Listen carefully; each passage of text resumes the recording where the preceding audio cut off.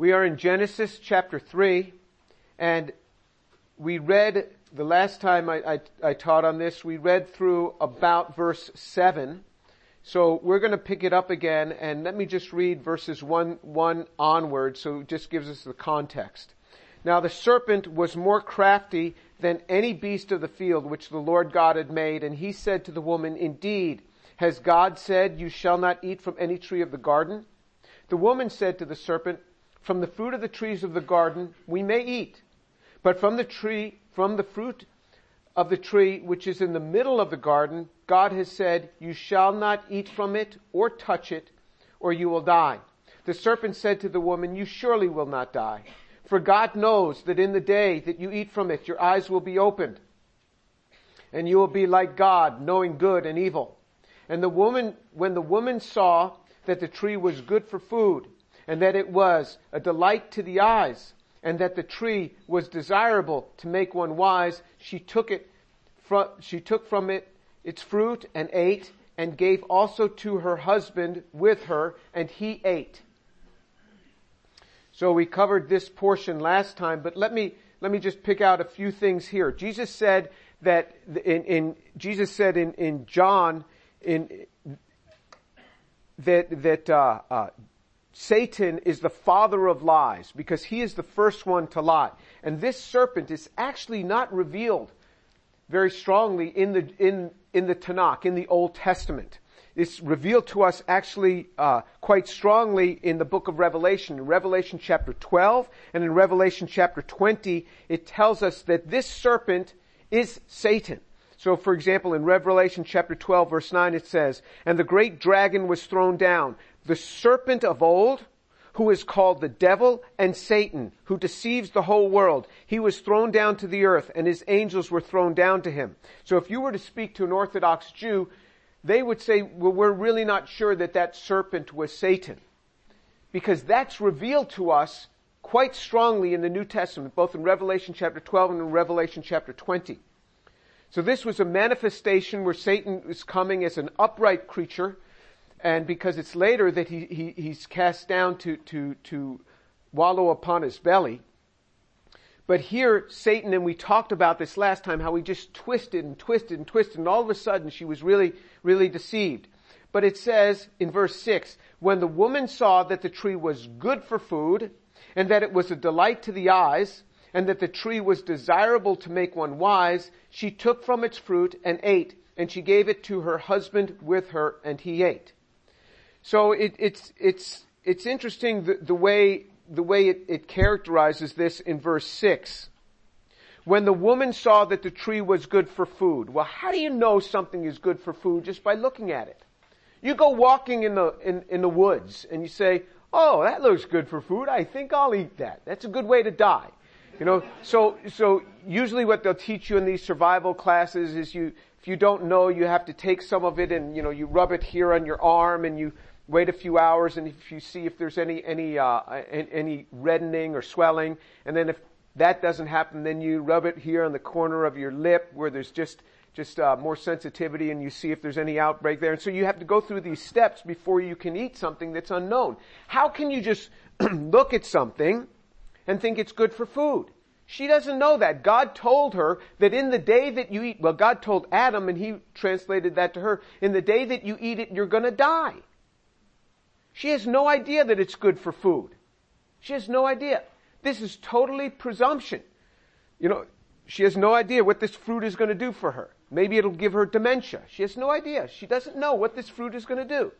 Maybe the fruit will make her a vegetable. I mean, we don't know what the fruit is going to do to this woman. She has no idea. She just says, when the woman saw that the tree was good for food, and this is exactly what happens when we want to disobey God. We will sometimes get this feeling in our lives like, well, we know it's going to be fine. Well, when God has said that something is not good, it really is not good. Remember when God says, "I will," when God says, "I shall," when God says, "it shall happen." That has to happen. There's nothing that we can do to change that. That has to happen. When God has spoken it, heaven and earth will change according to God's word. It has to happen. she saw that it was good for food. She has no way of knowing this. People will say, I'm going to do this and this is going to happen. I say, how do you know that's going to happen? How do you know? You don't even know what tomorrow is going to bring. None of us know. And then it says, and that it was a delight to the eyes. And so that you can tell. I mean, it was a delight to the eyes. And in 1 John chapter 2 verse 16, it says, for all that is in the world, the lust of the flesh, the lust of the eyes, and the boastful pride of life is not from the Father, but it is from the world. So it talks about three classes of sins in 1 John chapter 2 verse 16. There's the lust of the flesh, the lust of the eyes, and the boastful pride of life. And that's exactly what we see here. When she saw that it was good for food, and that it was a delight to the eyes, so good for food, good for the flesh. It was delight to the eyes, the lust of the eyes, and desirable to make one wise. So you see that the boastful pride of life, where the enemy said to her, that Satan said to her, you will know good and evil, you will be like God. And I've sat with students to try to talk to them about the Lord, and they say, wait, and this just happened maybe a month ago. I was talking to a guy, he says, why would God ever want to restrict somebody from knowing? He's trying to hide something from us. I said, there's a lot of things that you don't want to know about. For example, I have never been raped. I don't want to know what it's like to be raped. I've never seen one of my children killed in front of me. Some people have. Maybe that's a good thing knowledge is good. It's good to experience that, Some people have seen that. And so what happens is they undergo this PTSD, this post-traumatic stress disorder. I don't want to go through that. There's a lot of things that we don't want to see. Not all knowledge is good. Think of people who have been through terrible, horrific experiences in war. All the things that they have seen. They have a lot more knowledge about that than I have. Is that a good thing? There's nothing that I want. No way, I don't want that. So there's a lot of things that it's good for us not to know. And God was sheltering us from that. But she took of this. And it says, and she took from its fruit and she ate, and she gave also to her husband with her, and he ate. So her husband was with her. She is having a conversation with Satan. She is having a conversation with this serpent, and her husband isn't saying anything. Just having this conversation. There's no interjecting there. There's no standing in the way of this. There's no saying, hey, wait a minute. I told you what God said, that you can't eat of this fruit. He let her go and do whatever she wanted to do. I mean, we're supposed to protect one another. And so then it goes on to say, then the eyes of both of them were opened, and they knew that they were naked, and they sewed fig leaves together, and they made themselves loin coverings. So they covered only their loins. This is actually the first invention is the needle. The first invention is the sewing that's recorded in the Bible. So people all of a sudden start becoming industrious to cover their sin. Wow, how are we going to cover this up? And they think of all these clever ways to cover it up. But they're just covering their loins. Then it says in verse 8, they heard the sound of the Lord God walking in the garden in the cool of the day, and the man and his wife hid themselves from the presence of the Lord among the trees of the garden. Then the Lord God called to the man and said, where are you? He said, I heard the sound of you in the garden, and I was afraid because I was naked, so I hid myself. And he said to him, who told you that you were naked? Have you eaten of the tree of which I commanded you not to eat? The man said, the woman whom you gave to me to be with me, she gave me from the tree, and I ate. Then the Lord God said to the woman, what is this that you've done? And the woman said, the serpent deceived me, and I ate. So you see here that they covered themselves, they made these coverings, they were totally oblivious to this nakedness. Now remember, this whole thing of nakedness between a man and a woman, you will never know outside the bonds of marriage, the innocence in that act outside the bonds of marriage. You will never know it. And if the woman is treated wrongly in marriage, if she's treated with objectification in marriage, as if she's a tool for the man, she will never feel comfortable even in marriage like that. These things are things that come in marriage, and that's what it's for. Outside of marriage, you will never know this innocence. Only within marriage and only within a sexually properly oriented marriage will it have innocence. And it is a good thing to know in a proper marriage when the person is not objectified. On my website, one of the lessons there is scriptural sexual ethics. It is a 6-part series. You ought to listen to that if you've not listened to it before. You start at part 1 and you work your way through to part 6. And it will deal with these issues specifically. But it says in verse 8, they heard the sound of the Lord God walking in the garden in the cool of the day, and the man and his wife hid themselves from the presence of the Lord among the trees of the garden. How did they know that this was the Lord God walking in the garden? For all they know, maybe it was an elephant. How did they know? Because they must have been familiar with his coming in the cool of the day to visit with them. They heard the sound of the Lord God. They knew the sound of him coming. But now, the sound of him coming is terrifying to them. Before it was fine. Now all of a sudden it's terrifying.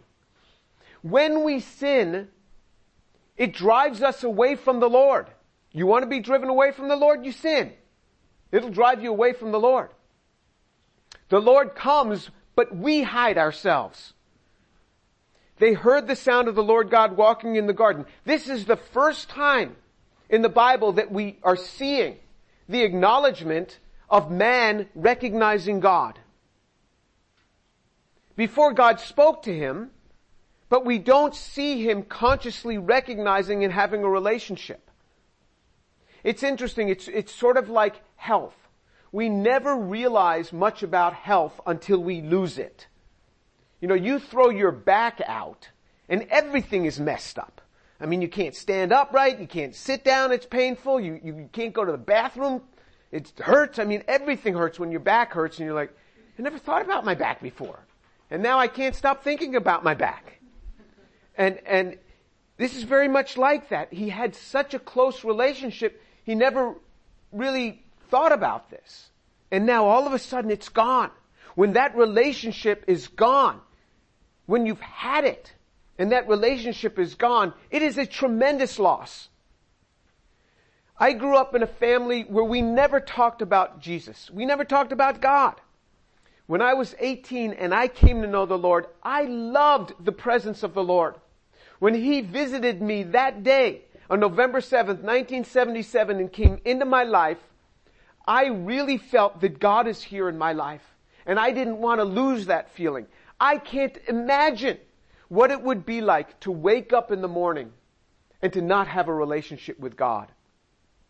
So for those of you here who are not believers, you have no idea what you're missing. You have no idea. It is such a beautiful thing to have a relationship with God. To wake up in the morning, you know God is there. God only means good for me. God only intends good for me. And when I sin, he kindly reminds me to redirect me.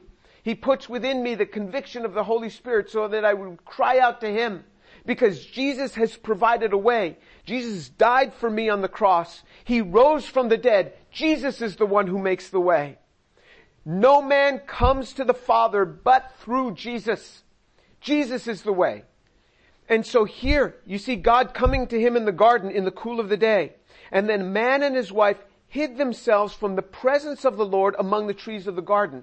Before they had this great communion, they didn't even think about it. It was like health. They don't even think about it. And now they're hiding themselves. They're hiding themselves from the Lord God. Remember, Lord God means Jehovah. This is his personal name. It's not just we're hiding ourselves from God, this far-off entity. This is his name. Lord is his name. That word Yahweh, Jehovah,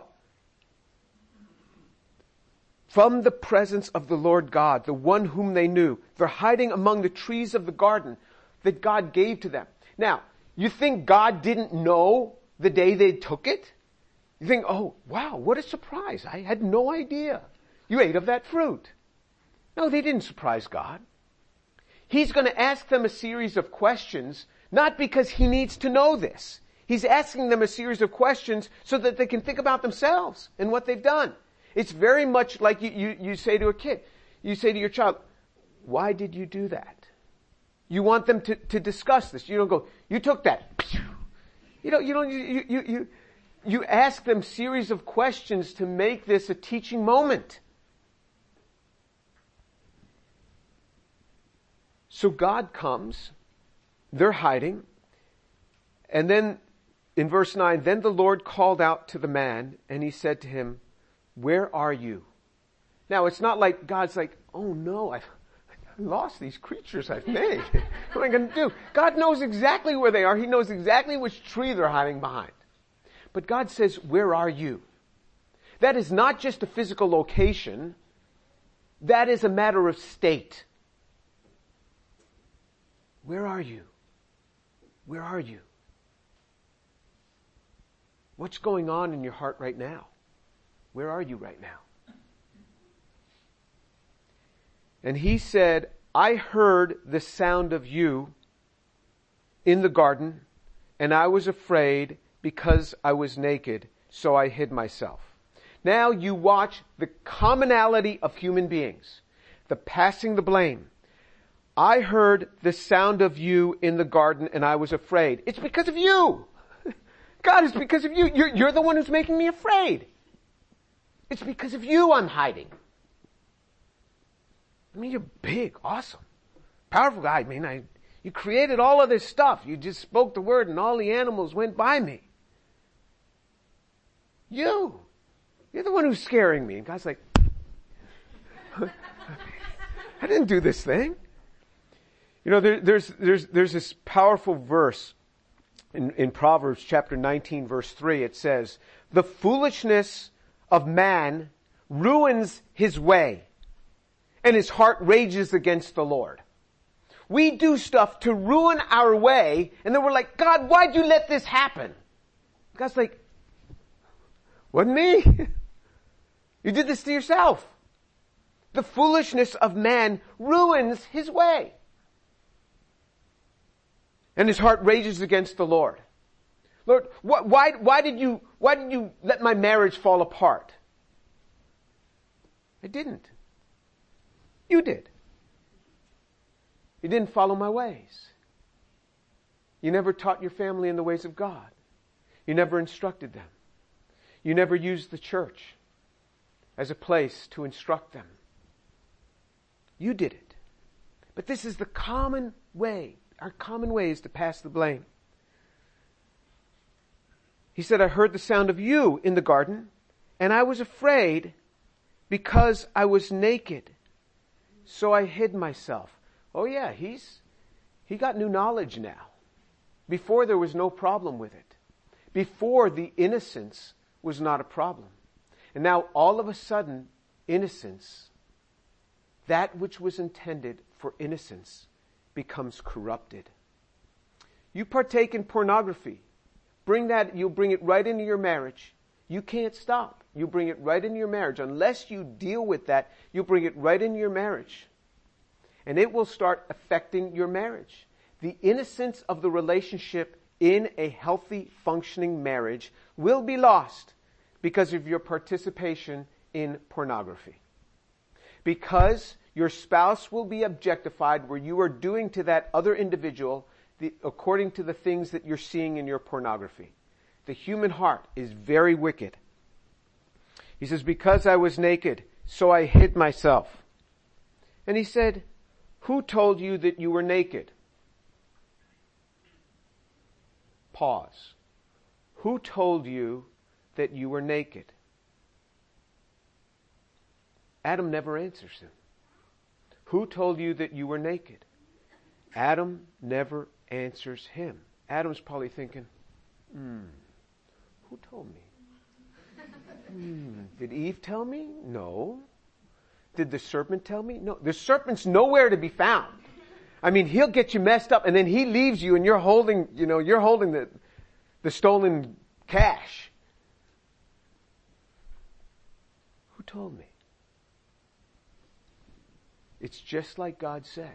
God's showing to him, you touch of this and a new knowledge is going to come to you that's not healthy. New knowledge is going to come to you that's not healthy. And now you've set yourself up for a life of PTSD, post-traumatic stress disorder. There's a lot of things that I haven't seen in life, and I am happy that I haven't seen it. I never had a boss push themselves upon me for sexual favors in order to keep my job. Some of you have. And I'm glad I've never had to go through that. There's many things I've not had to go through, and I'm happy for it. And I never want to have to experience that. Adam has set himself up for a life of PTSD. So God asks him this question. He doesn't have an answer. He doesn't have an answer. So God asks another question. Have you eaten of the tree which I commanded you not to eat? What's he doing? He's putting Adam in a place of having to confess. God is drawing Adam to a place of confession. The Lord wants from us a confession. You think that God doesn't know about our sins, that we have to tell the Lord, Lord, I did this. You did that? I had no idea you did that. No, God knows. He brings us into a place of confession. For our own sake.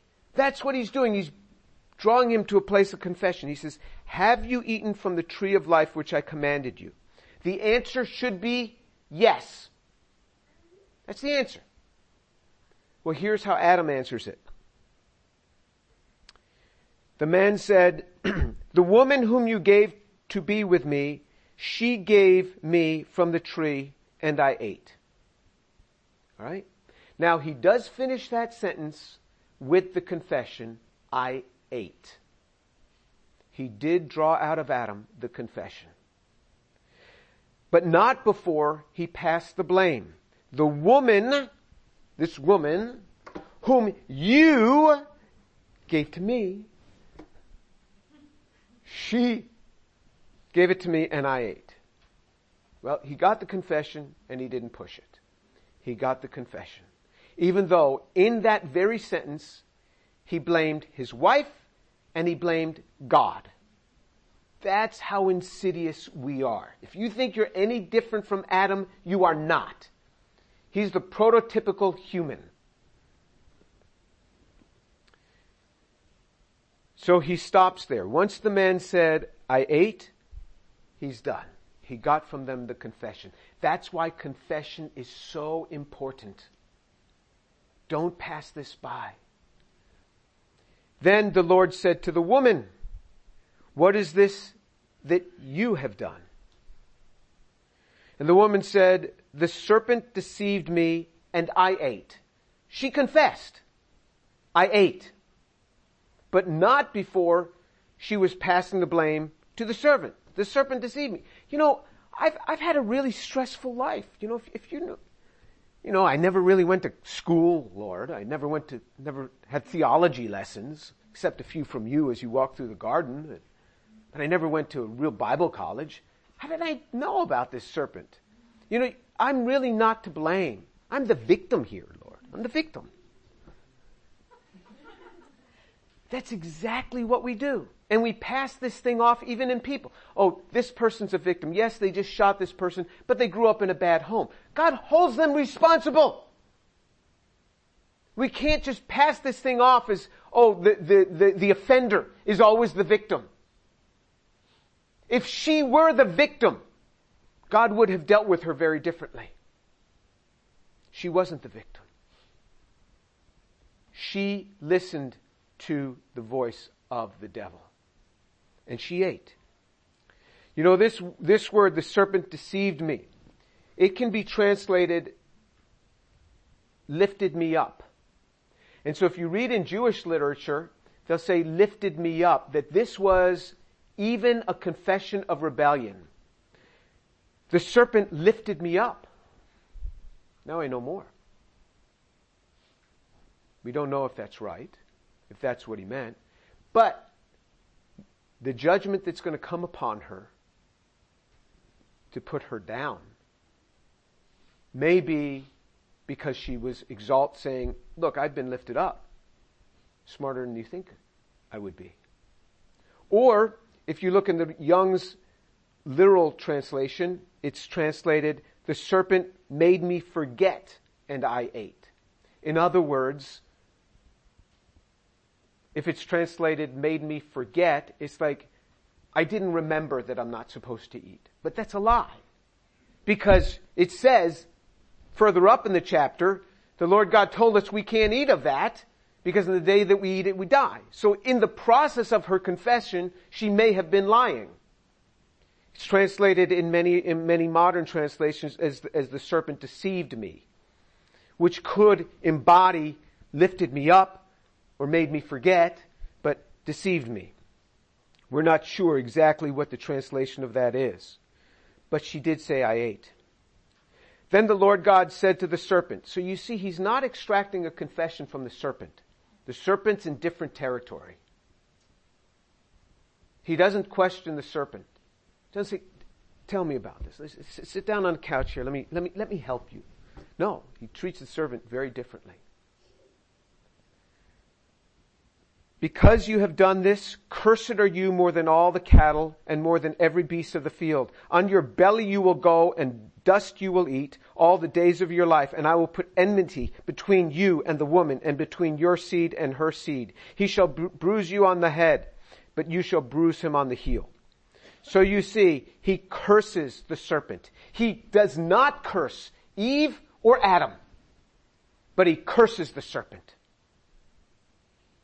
The first thing he says to him, because you have done this, cursed are you more than all the cattle. He had already been thrown down. Now God is cursing him even more. And he puts him down, on your belly you shall go, which is why the Jewish literature takes the translation of Eve, he has lifted me up.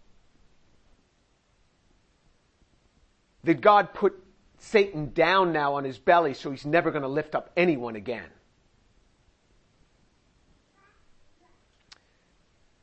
But he curses him, and he says, on your belly you'll go, and I'm going to put enmity between you and the woman, between your seed and her seed. This is the first promise of the coming of the Lord Jesus Christ.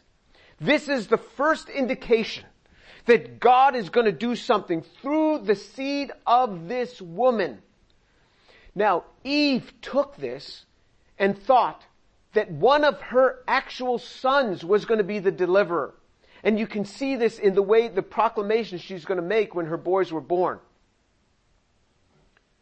She didn't know that the deliverer was not going to be her immediate offspring, but she took it as that. I'm going to put enmity between you and the woman, and between your seed and her seed. He will bruise you on the head, and you shall bruise him on the heel. Meaning that Jesus is going to crush your head, you serpent. This is the beginning of the prophecy, right there in the beginning in Genesis chapter 3. It all goes back to our Lord Jesus Christ. Jesus comes and he dies for our sins, and in that the Bible says he defeats death. Jesus defeated death. Jesus defeated the enemy. Right there on the cross, he defeated the enemy. And the testimony was given in his resurrection. He crushed the head of the devil. The New Testament says he came and he gave us power over sin, power over death. Adam, the first man, brought sin into the world. And Jesus came and he liberated us from that. It all gets back to Jesus. Jesus is the one. Then he says to the woman, look at the curse he gives, the things that he brings upon the woman. He never cursed her. He says, to the woman, he said, I will greatly multiply your pain in childbirth. Not that I'll multiply your pain, but I will greatly multiply your pain.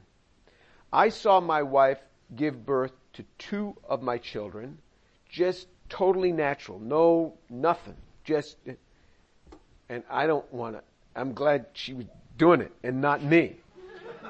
I mean, it was rough for her. And I just stood there and say, just breathe. And that's why I could never understand when men say, we gave birth. I never say that. I never went through anything like what she went through. And then for the other two children, she got these epidurals and she was like, this is so much easier. Why didn't I do this before? Anyway, so there's a huge amount of pain. I will greatly multiply your pain in childbirth. In pain, you will bring forth children. Yet your desire will be for your husband and he will rule over you. This is part of the curse. He doesn't curse her specifically, but this is part of the fall. What's part of the fall? He will rule over you. Your husband will rule over you. It was never the intent. Prior to the fall, it was never the intent for man to rule over a woman. He will rule over you is part of the fall. Your desire will be for your husband. This is why sometimes I see women undergo tremendous verbal and physical abuse from their husbands.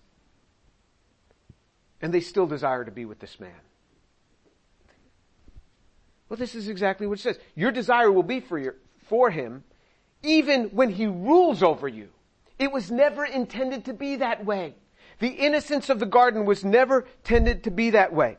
In Matthew chapter 20, verse 25, Jesus explains the gospel, the good news of Jesus Christ. He says in Matthew 20, verse 25, he says, but Jesus called them to himself and he said, you know, the rulers of the Gentiles lord it over them, and the great men exercise authority over them.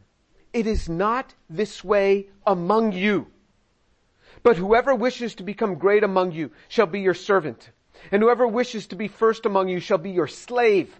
Just as the Son of Man did not come to be served, but to serve and to give himself a ransom for many. To give his life a ransom for many. Jesus turned the whole thing back. When Jesus came, he turned the whole thing back. He says it was never intended to be this way. Yes, the world loves to dominate one over another. I'm in charge of you, I'm in charge of you. Jesus said, you want to be in charge?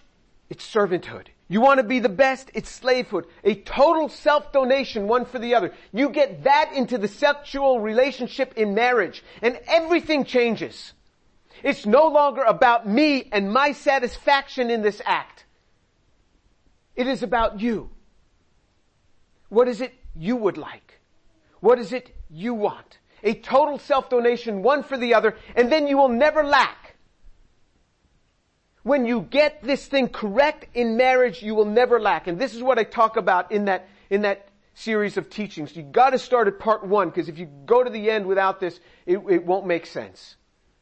You get this right and everything changes. And particularly for women, some of them have been so bruised through the sexual experiences that they get into marriage and everything is messed up and they've got to be totally recalibrated. Or even within marriage. It was started in a wrong way. And he got to be totally recalibrated in this. But Jesus himself says that it was never meant to be this way. It's this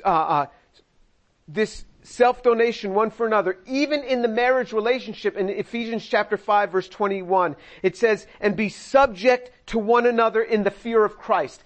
That came upon the woman. That your husband will dominate you. He'll rule over you. I mean, what kind of word is that? Your husband now is going to rule over you as if you're a fish of the sea? He's going to rule over you? Like he gave them dominance over the animals and the beasts of the field? He never gave that to man over woman prior to the fall. Yet in the midst of that, he says to the woman, you're going to have trouble breaking away from him. Because your desire is going to be for him, even when he abuses you, your desire will be for him. That's part of the fall. It was never meant to be that way. God has for us, in Christ, in the gospel, something so much richer. This is why I implore you to know Jesus Christ. Know him. He has changed it for us. Jesus has given his life for us. The total self-donation one for another.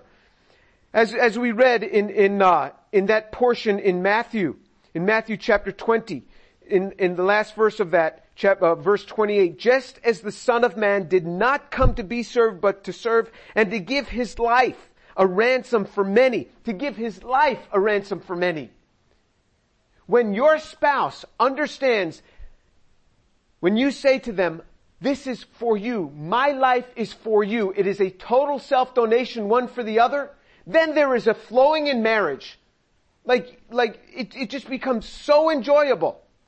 Marriage becomes really enjoyable when it's total self-donation one for the other. And you delight in serving the other. Both in the things that you have to go through life doing and also in the sexual relationship. When it's a total self-donation, one for the other, it's not about me anymore. Then everything changes. You cannot know this without the gospel. You cannot know this without Christ. In Him is everything. Our salvation is in Him. He is the one who demonstrates for us His life a ransom for many. Let's pray.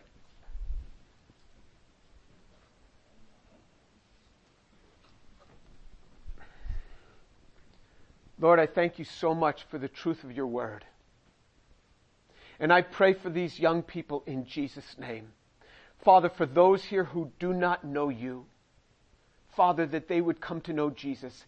He who gave his life as a ransom for their life. He who said, I will willingly lay down my life for you. Father, I pray that these unbelievers here would pray this very day, Lord, forgive me because I'm a sinner. Come into my life and fill me with the Holy Spirit. And Father, I pray for the believers that are here, that you will so work and move in their lives. That you will work and move in their lives. That they will begin to understand this. That the men and women in this class will start to understand what Jesus said when he said, it is not this way among you. It is not lording over one over the other. But it is a subjecting oneself one to the other. Father, I pray for healthy marriages from the young people in these classes. Father, your healthy marriages upon them, I pray. That they would come to understand what was the fall and how great was the redemption in Jesus Christ. Lord Jesus, you have done everything.